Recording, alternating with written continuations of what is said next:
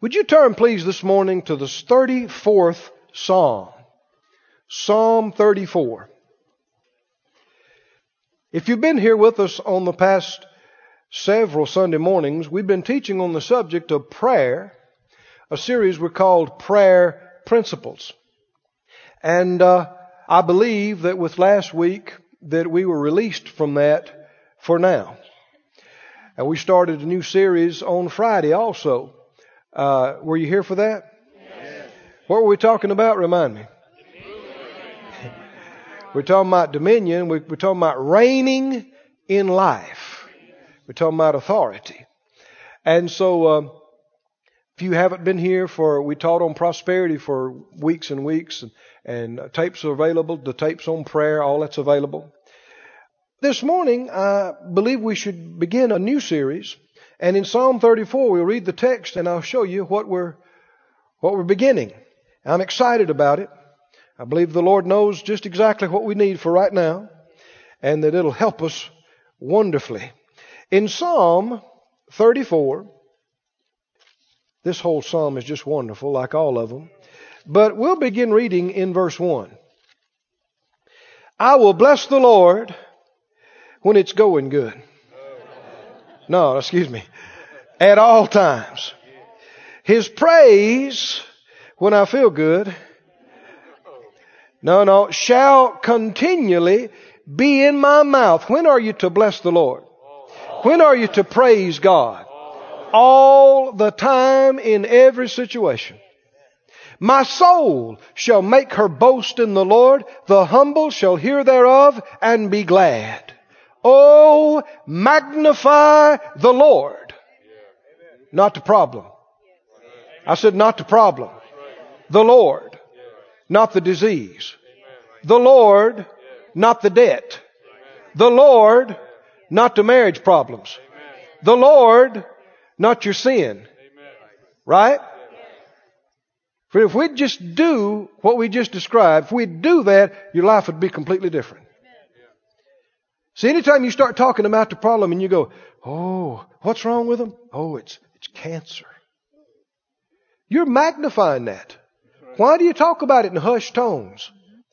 Oh, it's AIDS. What does that mean? Incurable. It's cancer. And people begin to talk about all the Latin names for things, and they go on and on and on. And I've had people look at me and go, yeah, but now you just don't understand the seriousness of my situation.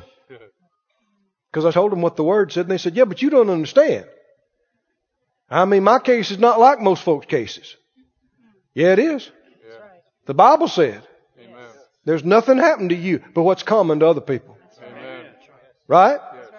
But what people are doing, they're magnifying the difficulty. Yes. Yeah, but you don't understand my marriage is, you don't understand. It's huge problem. You ought to hear some I've heard. Probably make yours look small. There's nothing new under the sun. Everybody's dealing with stuff. The way you overcome it, though, is by magnifying the Lord. People say, oh, it's a sickness. You go, yeah, but the healer. Yes. Oh, but what a debt it is. Oh, but what a provider we have. Oh, but it's such an awful, awful sin. Oh, but the blood. Oh, but the blood. Right? What do you magnify? What do you emphasize? Oh, magnify the Lord. Let us do what? Let us exalt His name. Exalt Him, not the problem. Exalt His name together. I sought the Lord, and He heard me, and delivered me from all my fears. That's our text. I sought the Lord. He heard me, and He did what? He delivered me from all my fears. We're beginning this morning a new series we're calling Free from Fear. Free from fear. He delivered me from what? A bunch of my fear. He delivered me from, it must have been 85%. No, He delivered me from all my fears. If you delivered from all your fears, what's left? None. How many fears would you have? None. Would fears of what? None. Of nothing. You'd be completely fear-free. You'd be free from all fear. No fear in you. Afraid of nothing. Right? No phobias. Not afraid of a car wreck. Not afraid of a plane crash. Not afraid of eating the wrong thing. Not afraid of an allergy. Not afraid of a divorce. Not afraid something's going to happen to your kids. Not afraid something's going to happen to the country. Just not afraid. At all. No fear. No fear. This is how we're supposed to live. Most people don't. But it's how we're supposed to. How many like this scripture? I sought the Lord. I called on Him. What happened? He heard me. What happened then? He delivered me from all my fears. And I was completely fear-free. That's what we're doing in these sessions. We are seeking the Lord. Right? We're seeking the Lord. Every time you come. For the next several Sunday mornings now, I want you to stir up in your heart and say, Lord, we're seeking You. Teach us. Show us. So that we are completely delivered from any and every fear. We are afraid of nothing. Amen. Right? Afraid of nothing. Free from fear. Now please go with me back to the book of Genesis. And let's go back to the beginning and see how fear began. And the source of fear. Genesis, the 3rd chapter. I sought the Lord, and He delivered me. One translation said He freed me from all my fears. In Genesis, the 3rd chapter, we see the first mention of fear. Prior to this, we see no reference to fear. God made the heavens and the earth. He made His man. He made woman. He made the garden. He put them in the garden to dress it and to keep it. And He fellowshiped with them. We looked Friday night about how that He took Adam and said, here's this animal. What do you call him? And Adam named all the animals, and man and woman and God had fellowship. Full and unhindered. They must not have been afraid of Him. Right? They're fellowshipping with Him. They're talking to Him. They're communing. We have every indication that He would fellowship with them personally on a regular basis, daily basis. No indication of fear of any kind. Now, the Bible tells us that soon and very soon, things are going to be changed. The Bible tells us in the book of Isaiah, it's prophesied that the lion is going to lay down with the lamb. Right? And the little child can play around the serpent's den. And I guess pull a snake out and play with it. Tie it up and use it for a headband. A little child. And that there would be nothing that would hurt or harm in all God's holy mountain. See, all the things that we've grown accustomed to from the time we're born into the world, we've experienced the curse. We've experienced the creation that has been skewed and changed by death. We see animals afraid of other animals, and animals afraid of us, and us afraid of animals, and men afraid of other men, and men afraid of machines, and all kinds. But that was not so from the beginning. It was not a part of God's original creation. Adam and Eve were not afraid of a lion. They named him. They weren't afraid of tigers. They weren't afraid of elephants. They weren't afraid of it. There was nothing to be afraid of. And the animals weren't afraid of them. And the animals weren't afraid of each other. All this fear that is in the earth was never God's plan. You don't see it, any reference to it, any indication of it, until Adam and Eve sinned and fell. Now look in Genesis 3, please. The serpent was very crafty, deceptive. He appealed to them and tempted them concerning the tree of the knowledge of good and evil. And they listened, and they yielded, and they ate. Verse 7. Genesis 3:7. And the eyes of them both were opened, and they knew that they were naked. And they sewed fig leaves together and made themselves aprons. And they heard the voice of the Lord God, the sound of the Lord God, walking in the garden in the cool of the day. Or the margin says in the wind. And Adam and his wife hid themselves from the presence of the Lord God amongst the trees of the garden. Now, had they done this before? Was any indication that they had ever hid themselves from God when He came? No. This is markedly different. You see it as we go on. Something is totally, radically different. Now let's stop right here. What's different? Why is anything different? They sinned. Right? They sinned. That's what's different. What changed from the day before? And the Lord God called to Adam.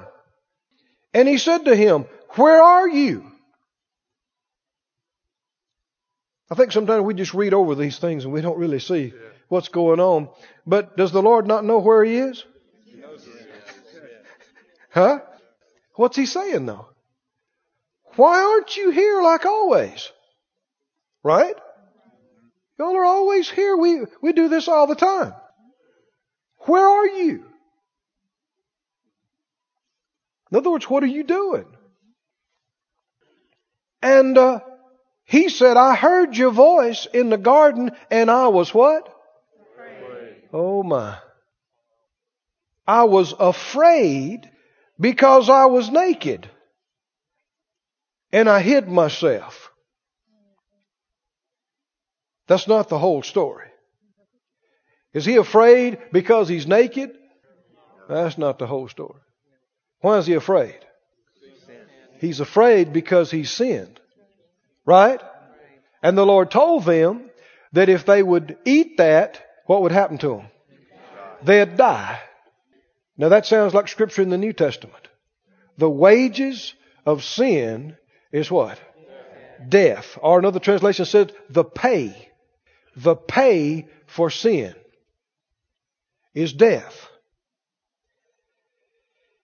But he goes on to talk about the gift of God. And grace is the gift of righteousness and restoration. Well, gift and pay, two completely different concepts. What we've received from the Lord is not pay. Our forgiveness of sin, our righteousness, our cleansing, our name in the Lamb's Book of Life, none of that is pay for anything we earned. Right? It's a free gift. Right? We didn't earn it. We didn't deserve it. But the wages of sin, the what? Wages, the pay of sin is death. Pay or wages is something you deserve. Right? You worked for it. Right? So you earn it, you deserve it. I mean, if you worked hard all week at the job and they come give you a check and say, "We want to give you this gift." Huh? Out of the goodness of our hearts, we want to give you this free gift. Just because we're gracious. What do you think? No, I worked for that. Right? It's not a gift. You earned it. You deserve it. Right? You put in the time. You deserve it. Well, he said when you put in the sin, you deserve it. Death. So they knew that. And they felt that, and that's why they were scared, and that's why they ran and hid, because they knew they are guilty, and they knew they deserve punishment, and so that creates fear. Fear. Fear of death. Fear of destruction. Fear of punishment. But now, this is so important. I know I'm being redundant about it, but it's so important. Why would you be afraid of the punishment?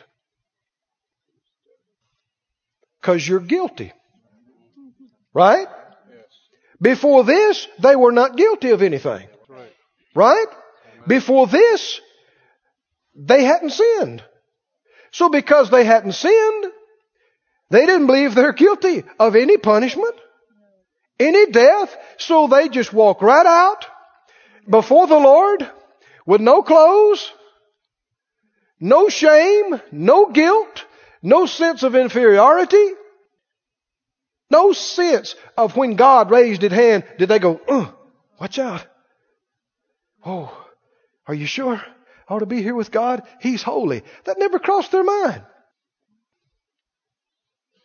You'll see this in little ones, little small children. Now they have to be pretty small, but who've not begun to discern between right and wrong or good and evil. They'll just blare out in the middle of something. They don't have a question, do I deserve to be here? Do I deserve this popsicle? You never see a little one like that going, oh, I'm so unworthy.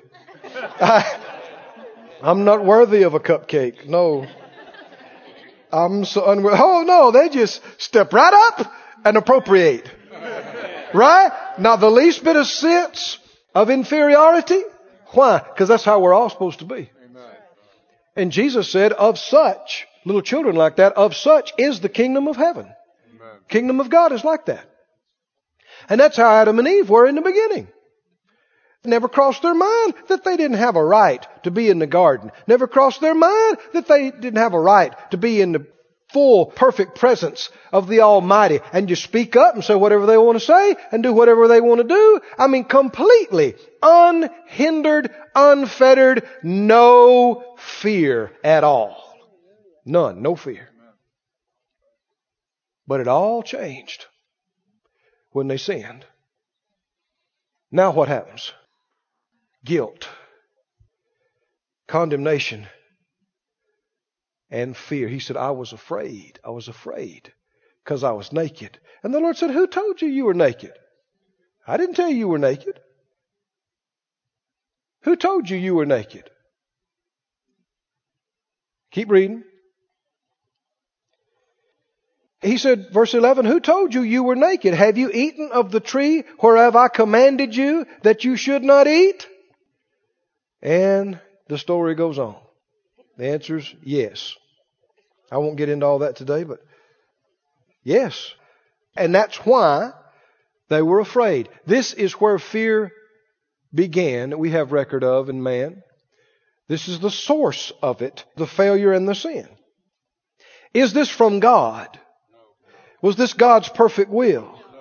Then should we have fear in us? I have heard preachers preach that a little fear is good. Preachers preach from the pulpit that a little fear is good. You see parents all the time instilling fear into their children. Don't you go out in the road? I mean, you'll get killed.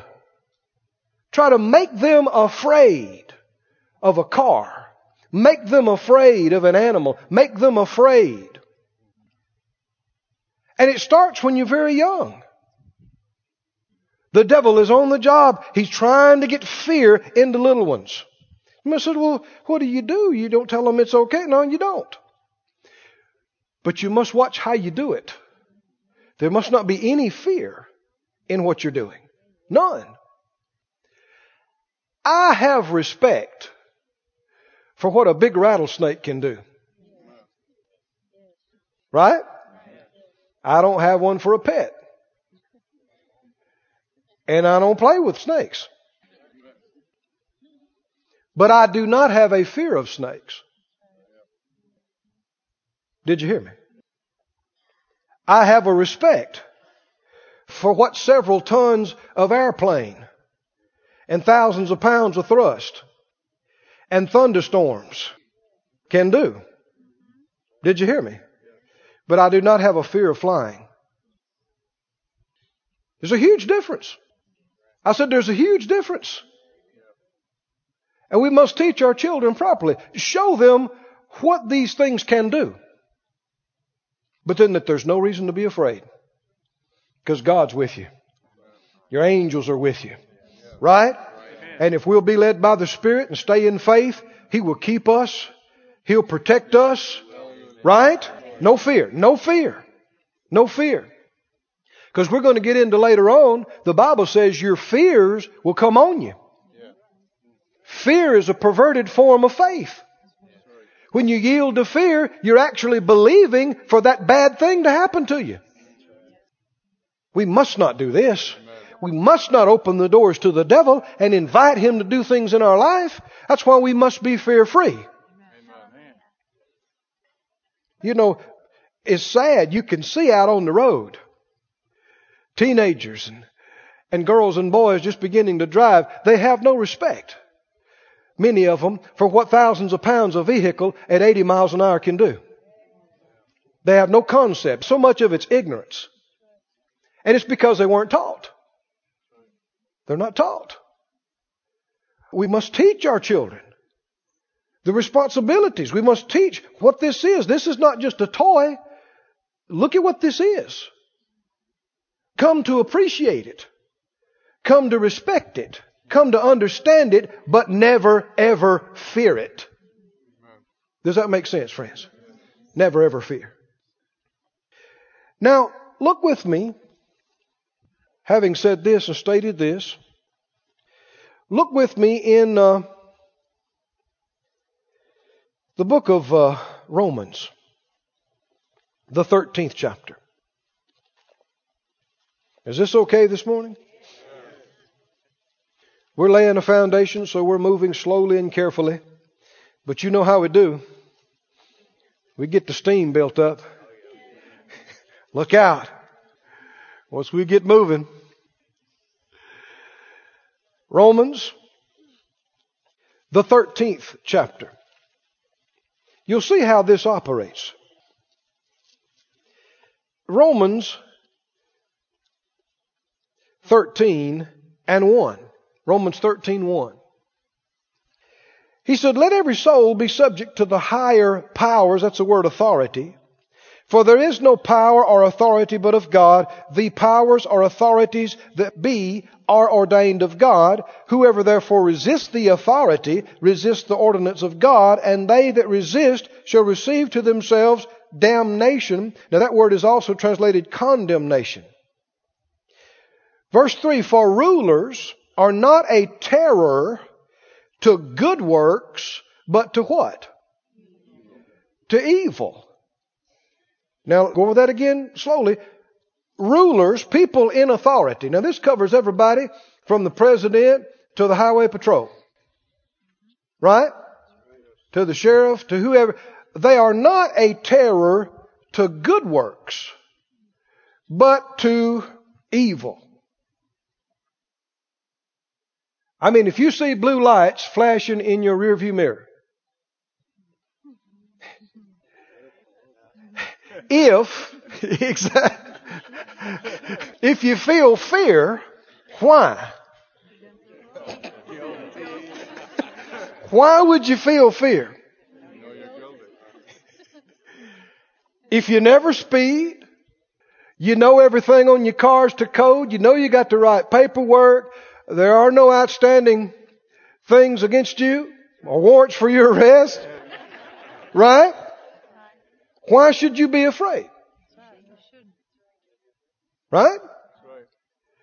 But if you know you've been ripping down the road, right? You slid around the last 3 corners and exceeding the legal limit by 30 miles an hour, then that's why you know, uh-oh. He goes on to say, will you then what? Will you not not be afraid. Do you desire to not be afraid of the authority? Then what? Do what's good. Do what's right, and you'll have praise of the same. For he is the minister of God to thee for good. Do you know that our people in positions of authority are called the ministers of God? Our policemen, our firemen, our National Guard, our military. Did you know they're ministers? A lot of times people don't think like this, but they are.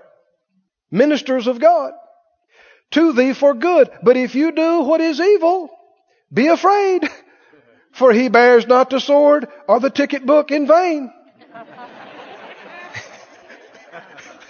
He's the minister of God, a revenger to exercise wrath upon them that do evil. Wherefore you must needs be subject to the authorities he started talking about, not only for wrath or punishment, but also for conscience sake. Now see, we're seeing the root and the source of fear. We saw the beginning of it, and we see the core of it. What is the core of it? A sense of having done wrong and then deserving some form of punishment or penalty. And if you know you've done wrong, then you're afraid of what's going to happen next. But if you know you haven't done wrong, then that cause is removed. Amen. Let me give you some personal examples. When I was in high school, I did pretty good in school and had extra time for mischief. And we pulled off a few pranks. And so there were some times when the word would come to the class for me to go to the office to see the principal. And oh boy, I did not go in confidence. Because as I'm going down the hall, I'm thinking, wonder what it's for. Reckon it's for this? Wonder if they found out about that. Boy, I hope they don't tell my daddy. And I had some fear. I had some intimidation and some fear. Because I knew I'd done some things. I'll just give you a real quick example here. Myself and 3 of my cohorts were in study hall, not studying. And one of my friends had made this thing out of a hairpin to shoot spit wads. And he was shooting them at some girl on the other table. And we all were very highly amused. And it got out of his hand. The whole pin flipped out of his hand and sailed up and hit the study hall teacher in the eyebrow. Wow. And so she was not pleased. And she came and she said, who did it? Because she saw what table it came from. Well, we're all the 4 musketeers. I mean, we don't rat on each other. And so nobody would tell. So she sent us all to the office. And on the way to the office, it was a really pretty day outside. Yeah, you know what's coming, don't you? And actually the guy who did the deed, he said, my car is right around the corner. Let's go to the pool hall. And we thought that was a great idea. So we went to the pool hall and had a great day. And so shortly after that, we were all summoned to the office again. I had some fear. Right? Why? Because we broke some rules. Right? I'm guilty. And because I'm guilty, the pay for breaking the rules is punishment. And so I know that. Well, now, fast forward a few years. I was in Bible school. Things are different. I've grown up a little bit. And I got called to the office. My name was on the roster, comes to see the dean. I went to the office, but I had not one fear. In fact, this is what I'm thinking. Maybe somebody left some money for me. That's right. To pay off my due. That's what I'm thinking. Because I knew I was not aware of anything I had done wrong. I was there to train for the ministry. I was not pulling tricks. I wasn't doing anything goofy. I had no reason to think that I'm in trouble. Do you see what I'm saying? Completely different scenario. Why? One, I was guilty and I knew I was. The other one, I was not.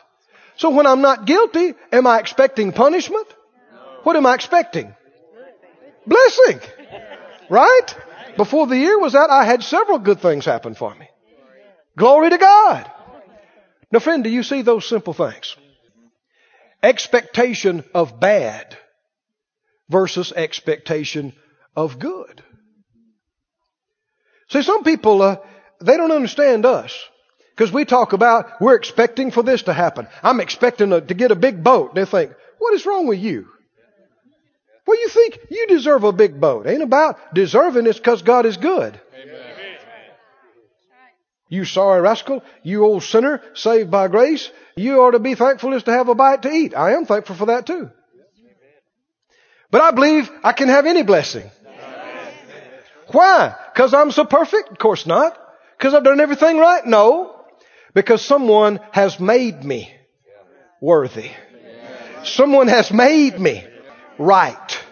Someone has made me innocent. Therefore, I can fully and confidently expect the best things in the world to happen to me. Why? No reason to fear. Every reason to expect good. Let me read this to you again out of a different translation. Let it sink in real strong. NIV said, rulers hold no terror for those who do right, but those who do wrong. Do you want to be free from fear, from the one in authority? Then do what's right, and he'll commend you. But if you do wrong, be afraid. He doesn't bear the sword for nothing. The New Living says, authorities do not frighten people who are doing right, but they frighten those who do wrong. So do what they say and you'll get along well. The authorities are sent by God to help you. But if you're doing something wrong, then of course you'll be afraid, for you'll be punished. Be afraid because what? Because you'll be punished. You must obey for two reasons: to keep from being punished and to keep a clear conscience. This is our first session, but you can see already, how are we going to be completely free from fear? We got to come to realize what the blood has done for us. We've got to come to realize what it means that we've been made righteous with the righteousness of God in Christ. What does it mean? When these things dawn on our spirit, we'll be delivered from any expectation of evil and punishment because of our mistakes. Because if I'm forgiven, I'm forgiven. If I'm cleansed, I'm cleansed, which means I deserve no punishment for those sins. Jesus took that punishment.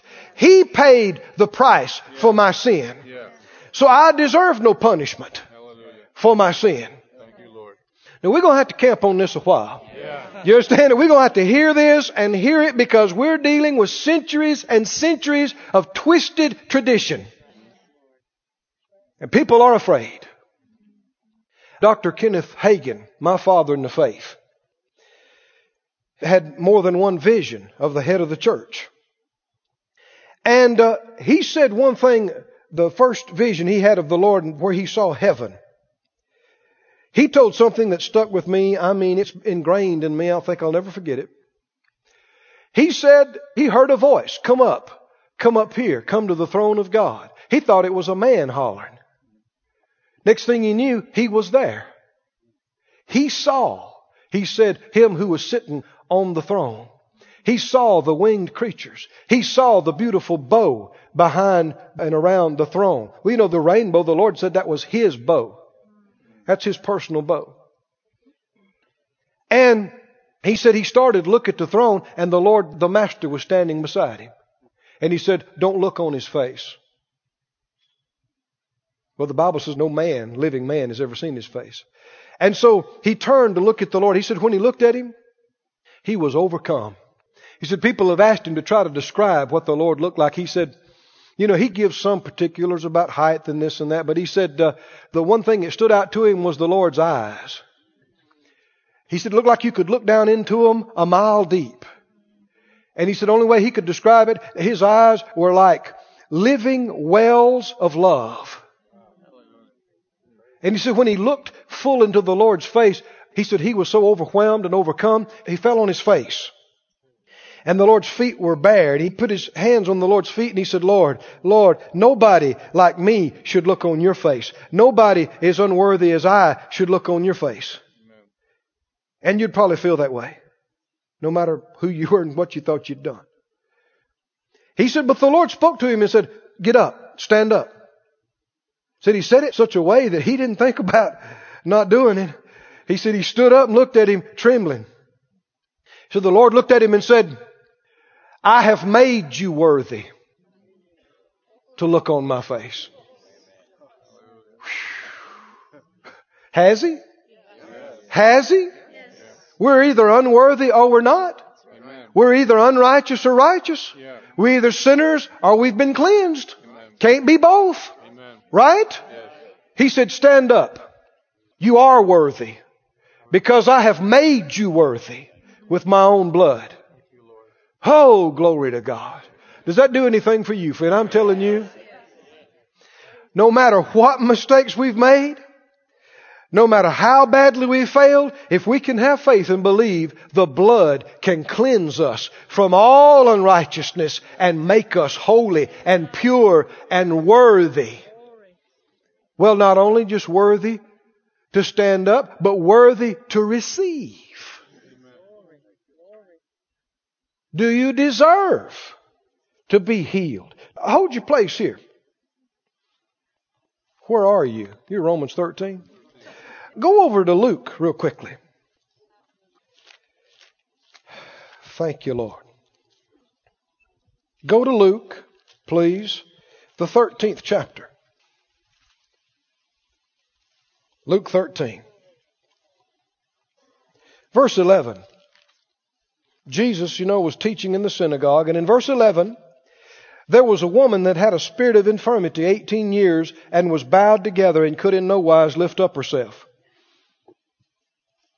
When Jesus saw her, he called her to him and said to her, Woman, you're loosed from your infirmity. He laid his hands on her. Immediately she was made straight and glorified God. Nothing is indicated about her glorifying God for 18 years while she was bent over and stooped over. But as soon as she was loosed, it glorified God. Right? And the ruler of the synagogue got aggravated and he said, Oh no, healing on the Sabbath day. Of course, now he never told them when they could come back to his place to get healed. He never told them what day they had healing day at his place. It's like a lot of folk, they don't have results, but they think they're authorities to tell you what you can't do. How you can't do it, but they never get results. No, you can't do that. No, not on the Sabbath day. No, you're breaking the law. You're against the word. And the Lord said, you hypocrite. Sometimes you need to be straight with folks, don't you? Yeah. That was weak. You concerned I'm going to be straight with you, huh? But no, sometimes people have played with them and danced around with them and they hadn't got it. They need to see what's wrong. Not mean, but you need to make it plain for them. He said, you hypocrite. Does not each one of you on the Sabbath loose his ox or his ass from the stall and lead him away to watering? And ought not this woman, being a daughter of Abraham, whom Satan has bound, lo, these 18 years, be loosed from this bond or bondage on the Sabbath day? He said this woman ought to be loosed. Why? Daughter of Abraham. That's covenant talk. I said that's covenant talk. Now that applies everything that came before this, but also Jesus is the fulfillment of all the promises and the covenant that God made with Abraham. So based on the covenant that came before and based on the covenant that is about to be completed and initiated through Jesus, he said this woman ought to be healed. She ought to be loosed. When you look up the word, it literally means it's owed to her. It's owed to her. Ought, that sounds familiar, doesn't it? Ought, where does ought come from? Look up the roots and you'll see. It is owed to her. She ought to be. Why? He didn't say because she'd been a good woman. He said because she's a daughter of Abraham. Right? He didn't say because she'd done everything right. It's because she's a daughter of the covenant. Right? Because something has been provided. A way has been made for her to be counted worthy to receive, even though her actions had not deserved it. So the devil will sit on people's shoulder and tell them, oh, you've made such a mess of your life. You've lied and you've failed and you've stolen or you've done this and that. Why in the world do you think God would ever heal you? Why in the world do you think God would ever pay your bills or do anything for you because you're so unworthy? Only if you're lost. Did you hear me? Because if you are saved, if you have been born again, if you've received Jesus, you've been made worthy. And you ought to be healed. You ought to be blessed. You ought to be delivered. And you ought to be expecting it. Right? Well, then you're not afraid you're going to die with that disease because you ought to be healed. Amen. You're not afraid you're going under financially because you ought to be rich. Yeah. It's been coming slowly, but you can begin to feel a little bit. Should you be healed? Yeah. Why? Are you worthy to be healed or worthy to be punished? So this is what we got to decide now. See, centuries of preaching across pulpits have told us we're worthy to be punished. Oh, the devil works overtime night and day. He wants you to believe nobody like you is going to get a prayer answered. Nobody like you. Maybe if you were holy enough, maybe if you were perfect enough, something would happen for you. God can't find anybody on earth like that that's never made any mistakes. Who's He going to use? Who's He going to bless? And if you could merit these kind of things through your own actions, then Jesus' sacrifice would not have been necessary for you. And there's nobody on the planet like that. We all came short. None of us could merit the blessing by our actions in our lives. That's why Jesus came and took upon Himself all of our sin and all of our failures. And He took the punishment He did not deserve. He took it. I said He took it. All the stuff that you and I could ever be afraid of, He took. He bore. He finished. So that we don't have to fear it. I said we don't have to fear it. Oh my. Well, this is getting so big in me, I don't see how I can do. Go to Luke 5. And then we'll go to Hebrews and I think we'll be done. Not done. We will hit the pause button. Luke. I already want to get to next week. I want to get to the...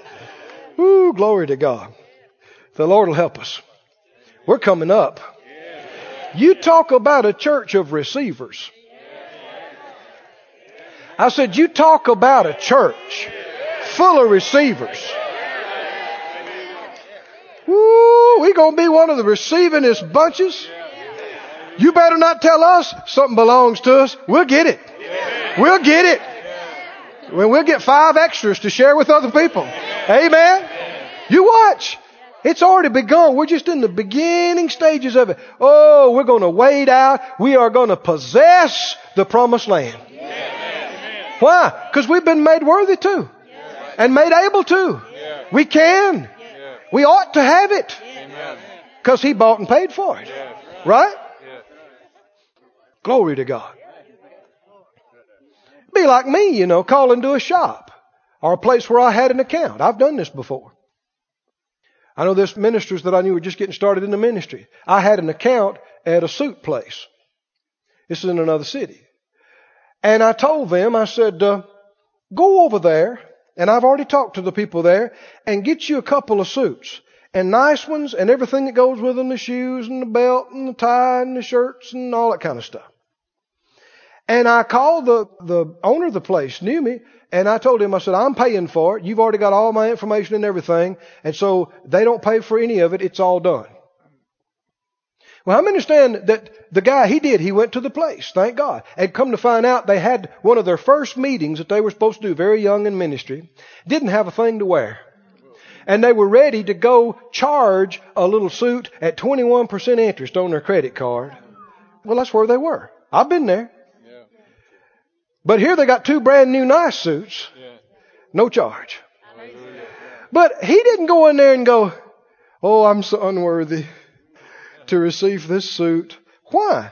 I'm not even there. He just going to the place. Should he have a suit? It's already been paid for. Now, he didn't pay for it. I paid for it, but it's already been paid. Should he get that suit? Should he be mousy about taking it home? Should he go in there with his head down and go, now, they said for me to come by here, but I don't know. Is it okay if I look? No, the suits have already been paid for. What do? You wade in there and pick one out, right? You say, I like this. No, I don't like that. Yeah, I like this. I want this. And this to go with it. Right? And walk out of there rejoicing. Why? Did you deserve it? No. Did you pay for it? No. But it's yours just the same because somebody else did. Somebody else did. Somebody else did.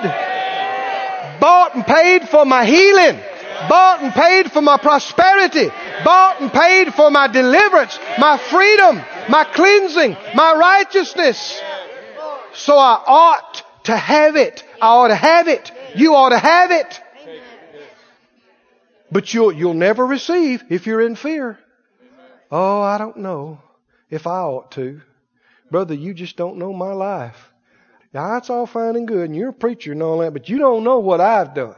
You don't know the kind of life I've lived, and I've looked at them and said, yeah, and you don't know the power of the blood. Amen. I don't care what you've done. The blood is so powerful. It can cleanse the vilest stain. It can wash away the worst sin. And when it's washed, you're clean. As though you never did it. That means now you're worthy to receive any blessing that any preacher or any saint of God might ever have received. You have every right to it. Every right to it. Luke 5, are you there? Go ahead and find Hebrews so we can just turn right from one to the other. Hebrews 10. We're going from Luke 5 to Hebrews 10. I think I'm done. Luke 5. Peter had loaned Jesus his boat. I guess it's good he had a boat. Did you ever notice in the Gospels how much they rode in boats? I mean, yeah, I'm perfectly scriptural. I guess everybody in here ought to have a boat or two, right? Yeah. I know y'all got a lot of boat seed in the ground or in the water. Luke 5. Boy, you should have seen Phyllis smiling yesterday. Oh, whew, she was smiling. She thought she was the Queen of Sheba going down through there.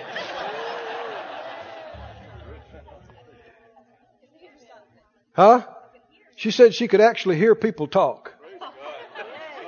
She's referring to my first boat, the loud one. She could hear. All you could hear on the other one was blah. Which I like that too. Luke 5. Peter loaned Jesus his boat. Jesus preached out of it. And then he told them to cast out the net. And they did. And they caught such a huge catch that it began to fill the ships and sink the ships. This is a miracle of material provision. Right? Material miracle. Verse 8. When Simon Peter saw it, he fell down at Jesus' knees and said what? What? What does that mean? Go away? Go away from me? Why? Why? There's no question. This could be the best day of Peter's life up to this point. He's around somebody he's never been around before. He's never sensed the love and the joy and the life and the peace. He's just heard Jesus preach an extended message. He's never heard anything like this before. His joy is full. He's thrilled. All kind of things are going on inside him. And that's not it. Jesus says, okay, thank you for your boat. Y'all go over there and cast your net.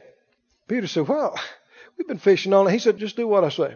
He said, yes, sir, okay. And he went and did it. This is money. Do you understand? Yeah. Whose fish are these? It's theirs. Yes. This is money in the bank, and a lot of it. Yeah. He's had the best spiritual day of his life, probably the best financial day of his life in a few hours. And the man that he connected with, that caused it to be, he says, you got to get away from me. Why would you say something like that? How many understand millions of people are doing it today? Aren't they? They're doing it. Oh, no, I can't go in that church. I can't hang with you because I'm not that kind of person. And no, the Lord wouldn't have anything to do with me. You hear people all the time. Well, he wouldn't hear my prayers. I had a fellow tell me just recently. He said, well, he might hear you. You know, you're a preacher, but I don't talk to him much. When he is the solution of all problems. He is the fulfillment of every dream. Why do you say go away from me? Why?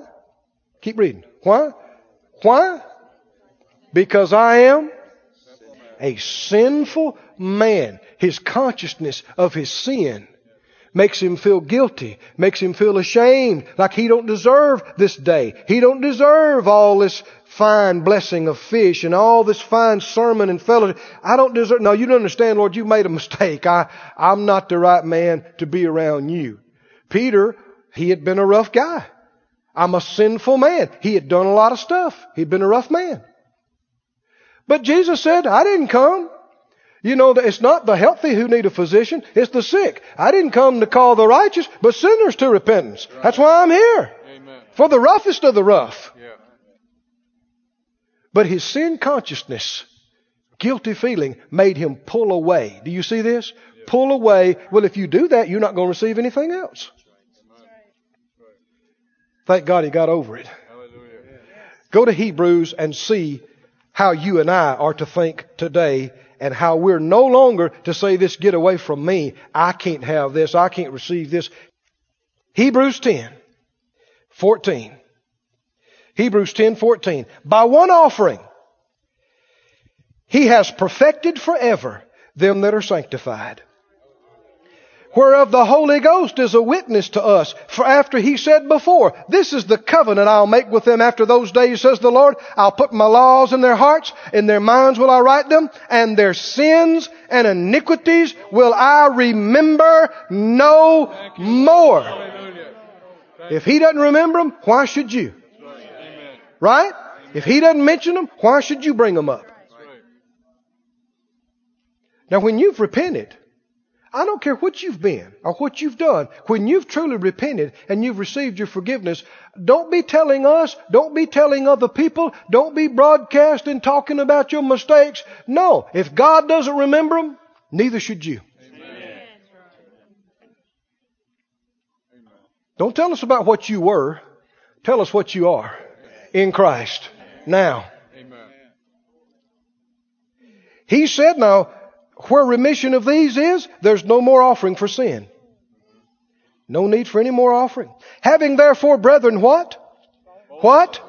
Boldness to run away? No, to enter into the holiest place by the blood of Jesus, by a new and living way which He's consecrated for us through the veil, that is to say His flesh, and having a high priest over the house of God, let us what? Let us pull back? No, let us say, oh, you got to get away from me. No, I'm not worthy to be around you. No, what does the blood do? What does the cleansing of the conscience? What does the washing away of the sin and righteousness revelation? It causes you to be bold and to draw near. And when you draw near to God, what happens? What happens?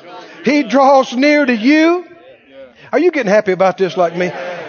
in a true heart, in full assurance of faith, having our hearts sprinkled from an evil conscience and our bodies washed with pure water, and let us hold fast the profession or confession of our faith without wavering, for He is faithful that promised it'll come to pass. You can receive anything you can believe for. Anything your heart desires or that your life requires. Why? You ought to have it. You ought to have it. Why? Because you've been made righteous. You've been made worthy by the blood. You should fear no punishment, but you just should expect the best. Woo! Glory to God. Stand up on your feet. Stand up and give God some praise and glory.